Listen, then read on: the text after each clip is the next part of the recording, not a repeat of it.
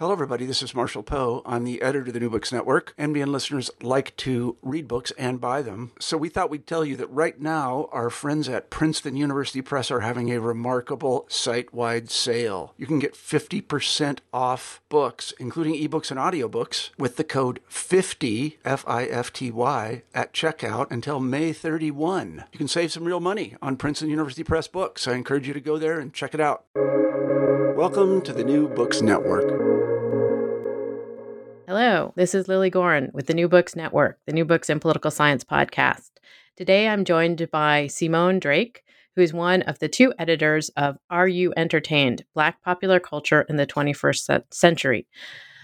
Simone edited this with Dewan Henderson, and it is a really fascinating interrogation and exploration of Black popular culture, its meaning, and a lot of the various dimensions to it as we think about and try to understand the role of popular culture, particularly Black popular culture in the United States. But I'm going to let Simone talk to us a little bit about that.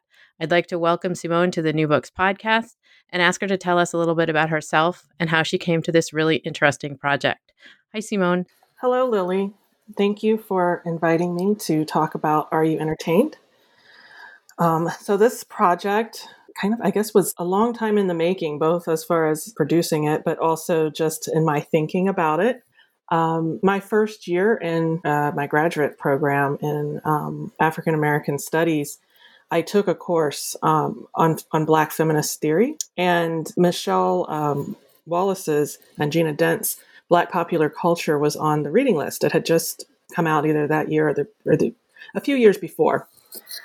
And it was, as a classics and English major, it was really my first introduction to an actual academic course that engaged with Black popular culture. And I was really quite fascinated by it. And that kind of stuck with me. But fast forward many years later, I started working in the area of Black popular culture, but also in teaching it. And some things that I kind of picked up on was that it was really hit or miss whether it was approached as a field of study or something you could just pick up and do, right? Because it was something that you liked or you enjoyed. And so at first I thought about doing a journal on Black popular culture because I was on a board for another journal with Indiana University Press, and the serial editor there had talked to me about it. And I talked to one of my mentors, and she said, why don't you just do an edited volume? Because it's expensive to be able to get a journal started up. And did I really want to have to do that work year after year? So I decided to do the book, and then I found out that it actually took years and years to get an edited volume really organized, especially one that kind of has some different facets to it. So that's kind of, and I started working on it with a friend from graduate school who actually had a master's degree in Black popular culture. In popular culture.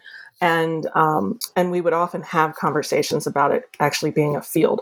So he ended up passing, and right when we were getting started, and so we had talked when he was sick. We had talked about it, and one of our other graduate school buddies, Dwan, made really perfect sense for asking her to step in and work on it. And so that's kind of how it was born.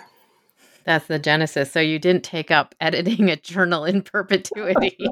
No, and that wasn't really my idea. It was the editor at the press's idea. And I'm glad that my mentor said, why don't you just do another book like Black popular culture? Because it's been quite a long time since that came out. And she actually was the professor I took the class with in, I might as well say 1997. Yes. So people did warn me that edited volumes aren't exactly a cup of tea to do, but we, the contributors hung in there, and eventually we got it all pulled together. I mean, it's a really, really interesting book. And that was also what I wanted to ask you about in terms of the construction of this edited volume, which does have a number of contributing chapters. but it also has a number of interviews that kind of preface each chapter. And I was curious about how you and Dwan came to sort of structure the book this way and include these chapters, particularly as you were kind of doing a kind of update of the 1992 work. Yes. So I would say it just sort of evolved organically. Not that we set out thinking, okay, we'll have chapters, we'll have interviews. But what really happened was there was one contributor who wasn't going to be able to get an essay in by the due date. And I thought, oh, darn it, I really wanted her to contribute. And so just really on a whim, I was like, well, would you do an interview? And she said yes. Hers ended up being the longest interview that's in it. And it really kind of ended up being an essay in and of itself. But and so then I thought, well, you don't want just one interview. And so we decided to get enough where they sort of were like bookends for each section. And to get people who have been, who are more senior scholars and who have really situated what they are doing as Black popular culture studies and could talk about it in ways in which, we might better understand that it is a field of study that we are approaching and not, you liked Cardi B's latest rap video and then you want to write a paper about it, but you don't have any sense of the cultural kind of genealogy in which she's producing that work. And you wouldn't see that happen in other forms of cultural studies, right? So that's how the interviews came. And then one other thing that I wanted to be sure that we had was visual, and to some degree, or visual text. And so the chapter in the first section by E.K. Newsom was a very late addition to make it so that the visual art wasn't just stuck in. And that I didn't. We had to work with our editor, with Ken Wissaker, to kind of figure out how to bring in the visual without it just being stuck there, standing on its own. So the visual sort of essay was how we managed to do that.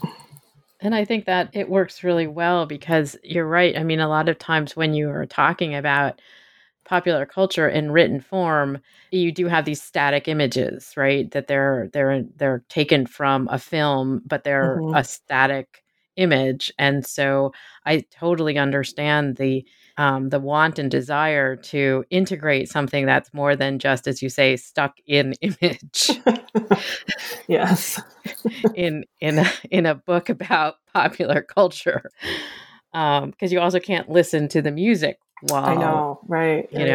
In the book, as it were. You can read the lyrics and so forth, but yeah, it is sort of the difficulty of writing about popular culture, but wanting to have the experience while you're doing it, and understanding it in its context. And so I did want to ask you a little bit about, sort of what you've nodded at also in terms of the history. You talked about the genealogy of understanding not only popular culture, but specifically Black popular culture. And you start out the book talking about the Stuart Hall essay, and understanding essentially what is this Black. And this is a kind of frame for the dive that the book takes into so many different areas of understanding Black popular culture in our contemporary environment. Can you talk a little bit about how that framed a lot of the work that came into this book? Of wanting to make sure that we recognize the sort of genealogy of Black popular culture. Yeah, I mean, not just that, but also particularly the Stuart Hall question. Oh. Well, I mean, the Stuart Hall question, it has been, and and in some ways it's foregrounded, and it was foregrounded in the earlier collection. And it's been, that particular essay has been reprinted so many times in so many different collections. But I also don't want to center it. And I know that one contributor pushes back against that. I think Patricia Hill Collins does.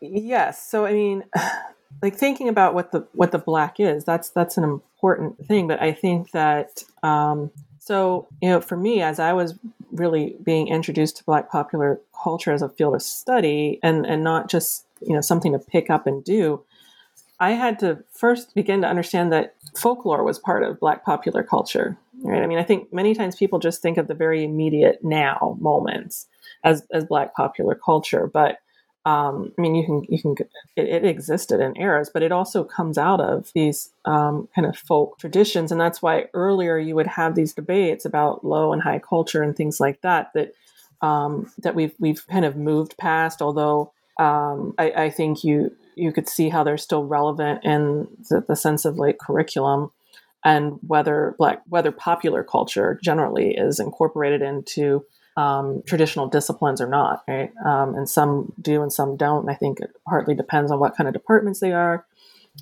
whether they choose to house popular culture studies within them. So like in the introduction, one thing that we talk about, and that was really great, I think, when I was interviewing Lisa Thompson, because she teaches them too, was going back to like the Harlem Renaissance, right? An era where you literally have African-American artists who are being, at least some of them, being supported by white benefactors who then want to influence, right, what Black art looks like and how you produce it. And you have these debates between people like George Schuyler and Langston Hughes and W.E.B. Du Bois about really kind of like what constitutes Black art. And so I think that's an important way of looking at, and even before you even begin to think about answering over time that question by Stuart Hall. And I think it helps you see how over time the answer, changes or has more nuance and can be somewhat different in different contexts and time periods. So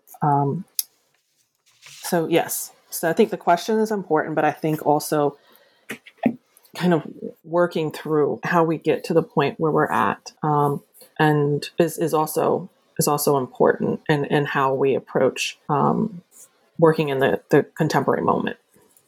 And I wanted to ask you, in terms of thinking about popular culture in general, as you said, there's kind of this tension as well within disciplinary areas, not only with regard to Black popular culture, but popular culture as a form of academic study.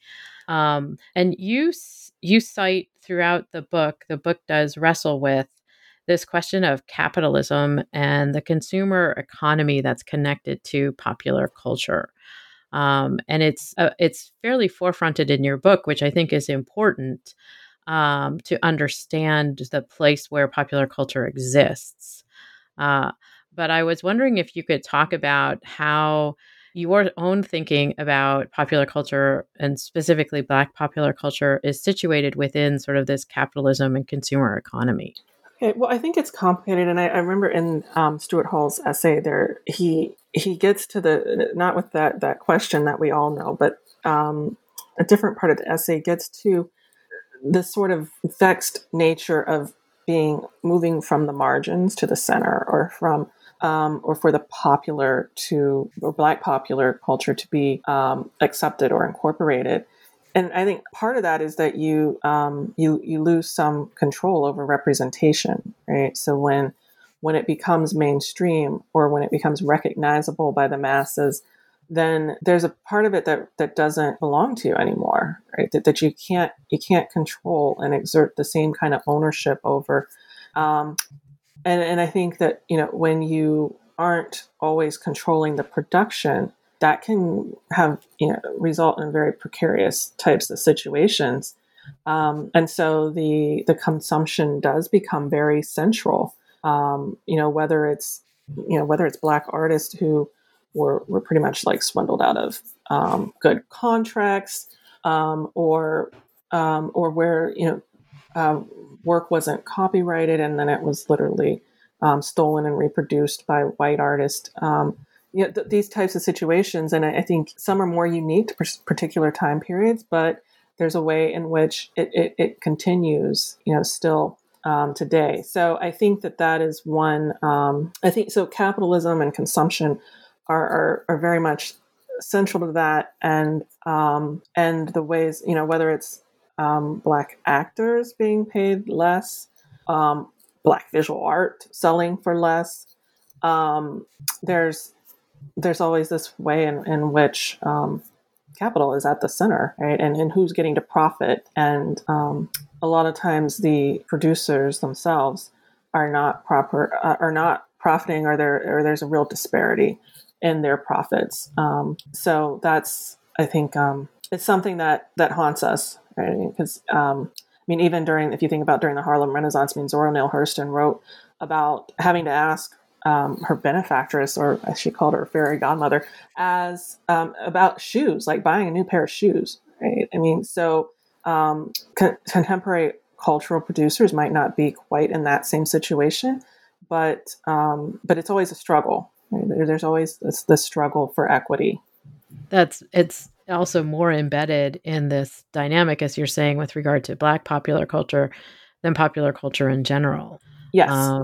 Because of the sort of undercutting and minimization of the credit or the person who's producing it, and how it operates in a capitalist setting or environment. Yes.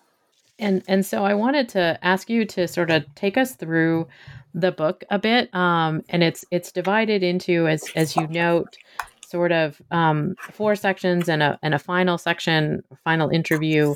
And they are all sort of umbrellas. And I loved the way that you and Dwan sort of structured this, and not sort of saying, films, music, visual arts.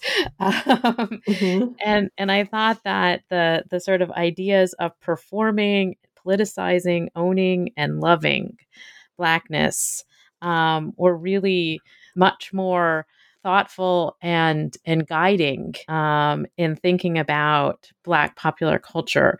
So if you could take us through the sort of what these sections talk about, starting with performing Blackness, that would be fabulous. Okay. So, yes, they are in what are more thematic or conceptual themes, and we kind of had to wait and see what we had as far as contributions to figure out what those might be. But we definitely didn't want. The other thing I think about popular culture is that it's kind of hard for it not to be interdisciplinary, and to have these multiple disciplines that are really kind of simultaneously in conversation with one another. And so that, we wanted to produce something that really kind of looks like how popular culture is produced. So performing Blackness is the first section. And so we cover television, music, and like stage performance with the chapter. So Raylena Joseph's Mutts Like Me looks at specifically at comedy, but I think pretty much in the context of television shows, and really kind of interrogates this notion of the post-racial, and with some focus on Obama. And so the ways in which actually it was his joke about being a mutt that frames her work. And then we have Black Radio with Emily Lordy, which I think was really really interesting, the way in which she could bring in radio in the second decade of the 21st century, because there's a point where Black radio, you definitely would want it in a collection on Black popular culture, but not in 2015, 2020. It just doesn't have that same I mean, like during the civil rights era, Black radio was critical. Before social media, you still had it as an important kind of Black community resource. But that's faded in some ways. But with these musical performers, she was able to kind of recenter that history and make it relevant for now, which I think is a great way of capturing how important it once was and how we have refashioned it in some ways to still make it useful. And then Vincent Stevens talks about cabaret music and camp style, and resurrects some performers that I think many people would not be as familiar with, and thinks about that space of the cabaret and queer identities and performance that I think takes us to a place that many times people just don't think about when they think about Black popular culture, and also takes us back in time some to an earlier period, which I think is also important because I mean Black popular culture existed prior to the immediate moment, and so it does a good job of helping us to remember that. And then the final actual essay is not the traditional essay. It's the visual essay by E.K. Newsom, who himself is an artist. And I owe a lot of gratitude to Nina Mercer, one of the other contributors, because I needed some artists to contribute. And I wanted it to be artists who are established as artists, but not necessarily the artists that are showing. I wanted it to be artists who, I don't know, who I could actually send an email to and say, "Will you contribute?" As opposed to, the ones who are in the Guggenheim or the Museum of Modern Art, or who we're very familiar with. And these artists do. I mean, people are familiar. They are familiar, but they just haven't, had an entire exhibit at the Guggenheim. Right. But I think that still speaks to the way that art is produced, right? I mean, because even the ones who have had those exhibits at the Guggenheim started with having to build up to that, and right. And having to really kind of engage in more kind of local communities first, and then broader. So we have that essay. Because I like we were talking about earlier, I wanted it to be as multisensory as possible, right? With the limits of print. So, and then for the interview, Lisa Thompson really made sense for this section as a playwright, and to think about performance. So, section 2. The next one is politicizing Blackness. Mm-hmm. And so that starts off with Kelly Jo Fulkerson Dacua's essay on the comic writer artist Jackie Orms. And again, and this one takes us back in time as well, shifts us from the very immediate contemporary moment. And comics are increasingly becoming quite popular. I know at my university we actually have a comics museum now, or comics library. And do a variety of annual comics conferences, and I mean, and that runs through our English department, which is where popular culture is housed. Popular culture studies is housed at the university. I mean, when I was doing degrees in English, nobody was talking about comics. I know, right? I mean, and I mean, it's huge. I mean, Rebecca Wanzo just published a book on Black superheroes, and Deborah Whaley has done one as well on Black women in comics or superheroes. So it's really changed a lot. But just because academics weren't really writing about comics 20 some years ago, doesn't mean that the comics didn't exist and that they weren't important political kinds of critiques. And I think it's great that it's an African-American woman that gets the focus in this text, because we often don't hear about them in that space. It tends to be a male-dominated space. Mm-hmm. And I didn't know anything about Jackie Orms before reading this essay, so it was good to learn about that. I learned about her, and then we have Eric Darnell Preacher's essay on queer kinships in two web series, and I think since then there's been a number of Black artists or directors who really were able to launch careers off of successful web series. I think we've kind of shifted from that platform, but when you have somebody like Issa Rae who started with Awkward Black Girl and then got her actual television series, and so I think the web series were an important kind of precursor for some of what we're seeing now with Black filmmakers and directors being able to get opportunities on platforms like Netflix and things like that. So Eric is looking at two web series and the ways in which queer kind of kinships and family are represented in those. And so I think that his offers that kind of important look at something that we're moving a little bit away from, but that is important for understanding where we're kind of at right now with television and film.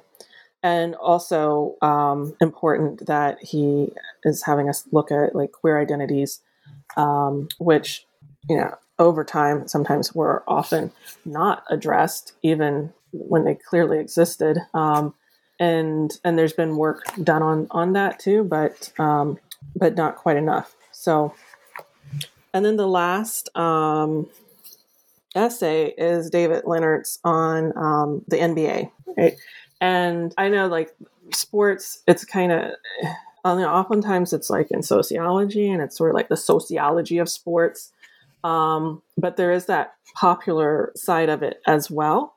And so I thought it was really great how he looked at the sartorial politics of fashion and the NBA, as opposed to the sort of athleticism or athletics side of it, which is really what you would often, which is what you're more likely to get, right? Or the politicization of things like coaching, Black coaches and or college players getting whether they should be compensated for their images and things like that, that are not necessarily in the realm of popular culture. So so he looks at fashion and the ways in which these players were using it to make political statements without necessarily saying anything.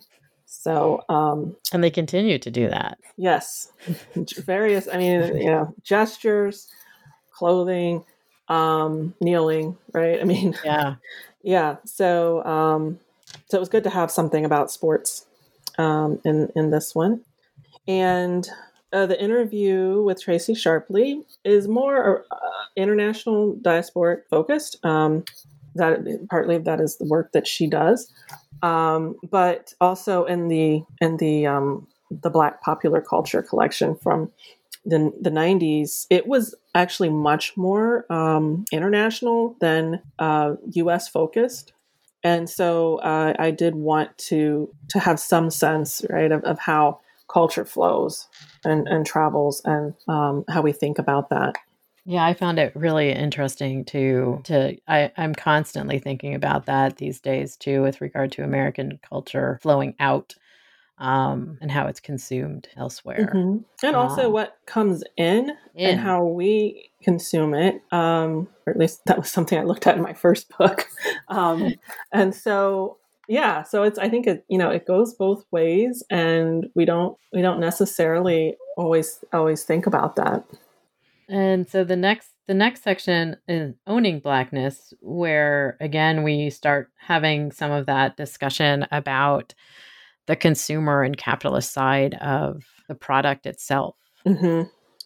Yes. So Shanice Thompson is focused on Black Twitter, right, as a site of resistance, and focuses specifically on Baltimore and the murder of Freddie Gray by the Baltimore Police Department. And so, and looks at the ways in which Black Twitter responds and ways in which people resist through social media. And also brings in this sort of trope of signifying that that might present itself differently with sort of like each sort of generation or iteration of it, but that is, it's a carryover from slaves being brought to the United States from Africa, from West Africa, and so it draws on West African folk traditions. So when you talk about signifying, you really are kind of historicizing, right, Black popular culture, and how it didn't just appear yesterday, right? It didn't just manifest out of whoever's the hottest thing last night. Right? And then Richard Scher does one that's on legal studies, or brings in legal studies, but by focusing on trademark and branding, and takes us back to to fashion. And I think that this one is really interesting because I think if we think about the legal side of it, we might think a bit more about intellectual property. When you're thinking about appropriation and things like that, and so the focus on trademarks and brands, I think, is a really helpful way to think about like consumption as well as what people are profits, right? Yeah. And yes, yeah, because we've branding has become quite big. I think even if people don't register it as branding, as what someone like P. Diddy or Sean Combs or whatever name he's going by now, I don't know what he's going by. Puff Daddy. But he wasn't just entertaining. Right? He's branding. Yeah. Or Beyonce certainly is a brand. Right. And I don't know that language always gets applied, and certainly not the kind of legal implications. Right. So that I think that was kind of like a good interdisciplinary way of bringing that together and allowing us to think about like ownership. Black Culture Without Black People by Imani Kai Johnson looks at hip hop and appropriation. And that's been like a hot kind of debate that intersects some with the beginning of with the introduction. The first paragraph talks about Childish Gambino. Yeah. What's this? Donald Glover talking about that. Yeah, you can hear about the nene when it comes up, but that doesn't actually mean that you know much about Black popular culture, right? And and so with her thinking about the ways in which dance actually is appropriated, and just this desire to sort of like write Black people out of things that they produce, is I think an important discussion. And she also does multi-sided work. So I know she does New York City, but she has also done work. I know her work beyond her essay here, so I'm not remembering how much of it she addresses outside of the United States, but she does look globally as well at Black dance culture, and particularly hip hop. And Nina Mercer's At the Corner of Chaos and Divine. And so I think Nina might have been the first person to submit her initial draft. So she was hanging in this for a long time because, we know everybody doesn't make deadlines when things are due. But Nina did. She submitted it early, and then it just took time to get this all together. And I loved that it's so unconventional. Right? And that she's an artist. She's a practicing artist. She's a playwright. She is a performer. And so I think at first she wasn't sure if she should do something was just more traditional, like the other essays. And I'm like, no, absolutely not. And if the press doesn't like this, I will fight to keep it the way it is, because like we can't like we have to, and that's another reason for bringing in the visual art.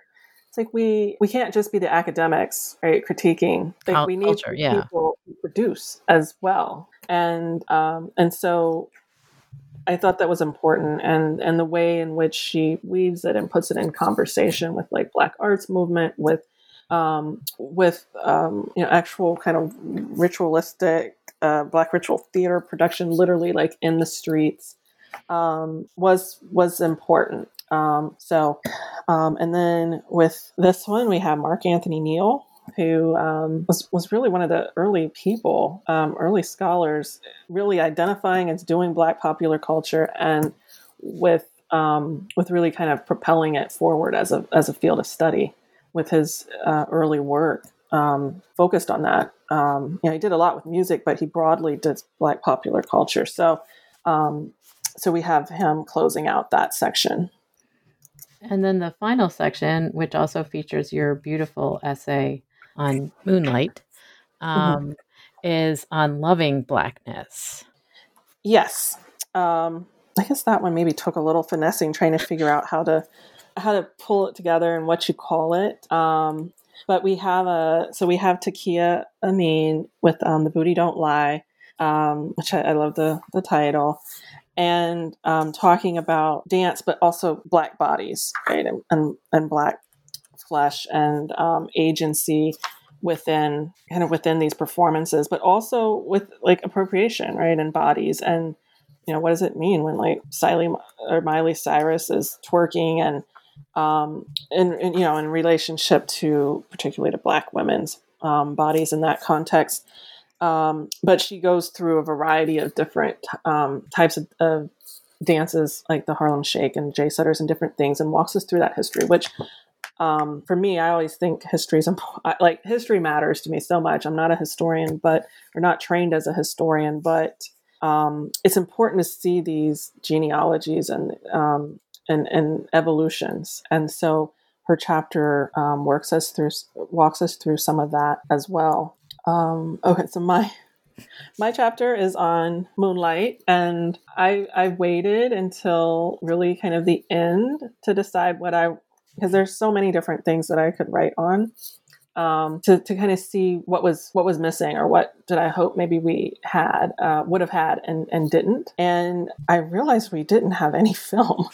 And it just, that's just sort of how it ended up with who the final contributors were. But like, there's no way that we cannot have film, and that really is my probably favorite area to work in. So, first I started out with, and I ended up publishing it elsewhere, but I started out with a film writing about Black romance films, and then decided to switch to Moonlight after it came out. And so I talk about space, or I talk about sound, And silence, and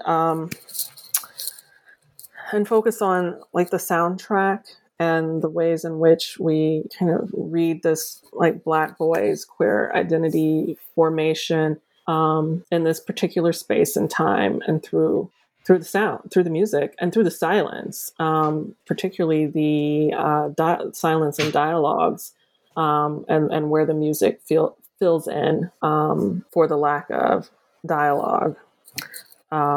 And we get some screenshots too from the film there. So it's like, oh yeah, you don't have to get permission or pay for these. So, because it's, for me, I do visual studies. I actually, in the visual essay, one of the pieces of art is mine. So yeah, I always want to see something.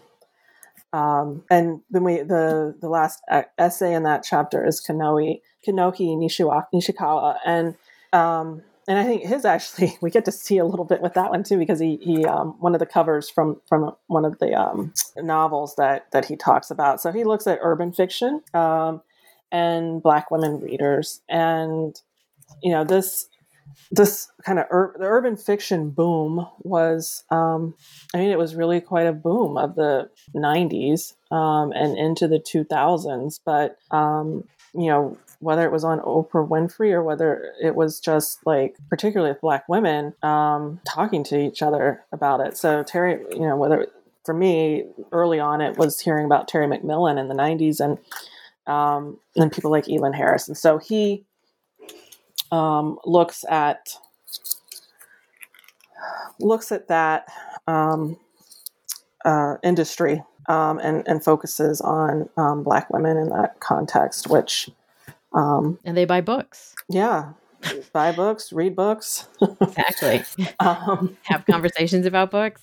I mean, it's sort of funny every time you sort of see somebody surprised by like, oh, women are people who buy and read books.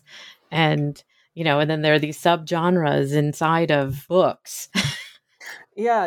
And, and I think it's that particular industry, both like the urban fiction and around that same time, a lot of self-help, right? Kind of like Black focused self-help books came out. And so then you did end up having some scholars who addressed like Black women as readers, Black women's book clubs. And the book clubs are still quite popular. Even virtually, like my sorority has my historically Black sorority has a virtual book club during COVID.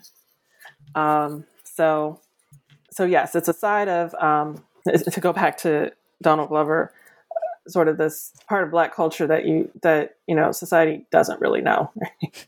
Like they might think they know Black people, but they don't really know that well. And then you conclude the whole book with Lisa Thompson. Yep. The final interview is Patricia Hill Collins, and that's the one that I think is the equivalent of an essay.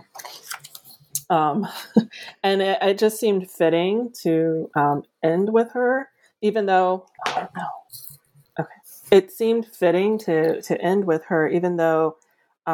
She's trained as a sociologist, and sometimes you find Black popular culture within sociology departments. But I think that her work has always made us look out, right, outside of the academy, looking at the realm of popular culture. And some in some of her work, she does explicitly address popular culture. So it just seemed like a fitting way to end. And also she does some sharp critiques too, right? It's not all love for it. There's some ways in which she questions certain things, and I think that those are good and important conversations that need to be had. Yeah, I'm sorry, I was confusing two of the interviews. I apologize for that. Oh no, that's fine. And I was reading the Patricia Hill Collins just before we came on, and finding it really fascinating the way she was again sort of conceptualizing and thinking about the questions that you start the book with. So it's a beautiful way to sort of end the book too, because it does thread through a lot of what you start out with, and that you've also sort of mentioned the role of context and the genealogy and understanding the evolution of Black popular culture, both in the United States and elsewhere. And I found it a very good conclusion. Good. And as you said, we wanted it to work that way. and as you said, it while it was an interview, was kind of more like a meditation and an essay. Which also, again, it's like the book was really interesting to read because it did have so many parts that you read and experienced in different ways, like popular culture, which I really appreciated because, as you say, it's a print book and there's only so much you can do. Right. But I found that going through the book was really an experience that's different from a lot of just reading a book. So kudos to you. That's good. And your co-author. And I wanted to ask you now, what are you working on to follow this up? Well, one thing I just want to interject is that it's unfortunate Dwan couldn't participate. She teaches high school American Studies and English, so she doesn't have quite the same flexibility in her schedule like I do. But she is a phenomenal editor. I have used her for two of my books as well, just to not for the technical. Well, she's good with the technical, but also with the ideas and really pushing people to flesh out their ideas and to think in all these different kinds of ways that I'm glad that came through in the final product. So, I just wanted to shout out to her. And so with what I'm working on now, I think I'm about ready for Dwan to give me some feedback on my on my current project, because it always pushes me to be better. But I'm working on a project that has been in the making, in the works for a while. It's called Becoming Educated, a Midwest Story of Race and Law and Culture. And I started it. I decided to go to law school when I was on tenure track. I won't even get into how that happened. It was, I'm still sometimes not sure how it really happened. But the pragmatist that I am, I'm like, okay, I cannot do these finals and have nothing that comes out of it. So the classes that weren't exam based, I would make sure that my essays kind of fit either my last monograph on Black masculinities, When We Imagine Grace. So a number of those chapters were written there, but then this project, I wrote a couple, and it just sort of came out of a jurisprudence class and having to pick something to basically determine if it was just. So I went with, is education under the law just, or something like that. And I had to figure out what to write it on. So I, at the time, 2 of my 3 sons were in a small private school called Mansion Day School, which was not always all Black, but with some sort of demographic shifts in Columbus, Ohio, ended up becoming, with a lot of the white and Asian students eventually moving to suburban school districts. And the school kind of fascinated me because it was run kind of like a mini HBCU, but also very much on the model of Southern education between Reconstruction and desegregation. And so I wanted to think about the ways that Black middle class parents, when they have at least some means, what kind of choices are available to them. And so then it just sat. I had 2 chapters. I got some grants to do some to go to Mississippi and visit this Black boarding school, Piney Woods. And it just sat, and I got busy. I went into administration. I needed to finish Are You Entertained? And I kept resisting going back to it. And I think I decided that I didn't really like the way it was going. People liked it, but it was kind of like a mix between a historical study and law review journal article.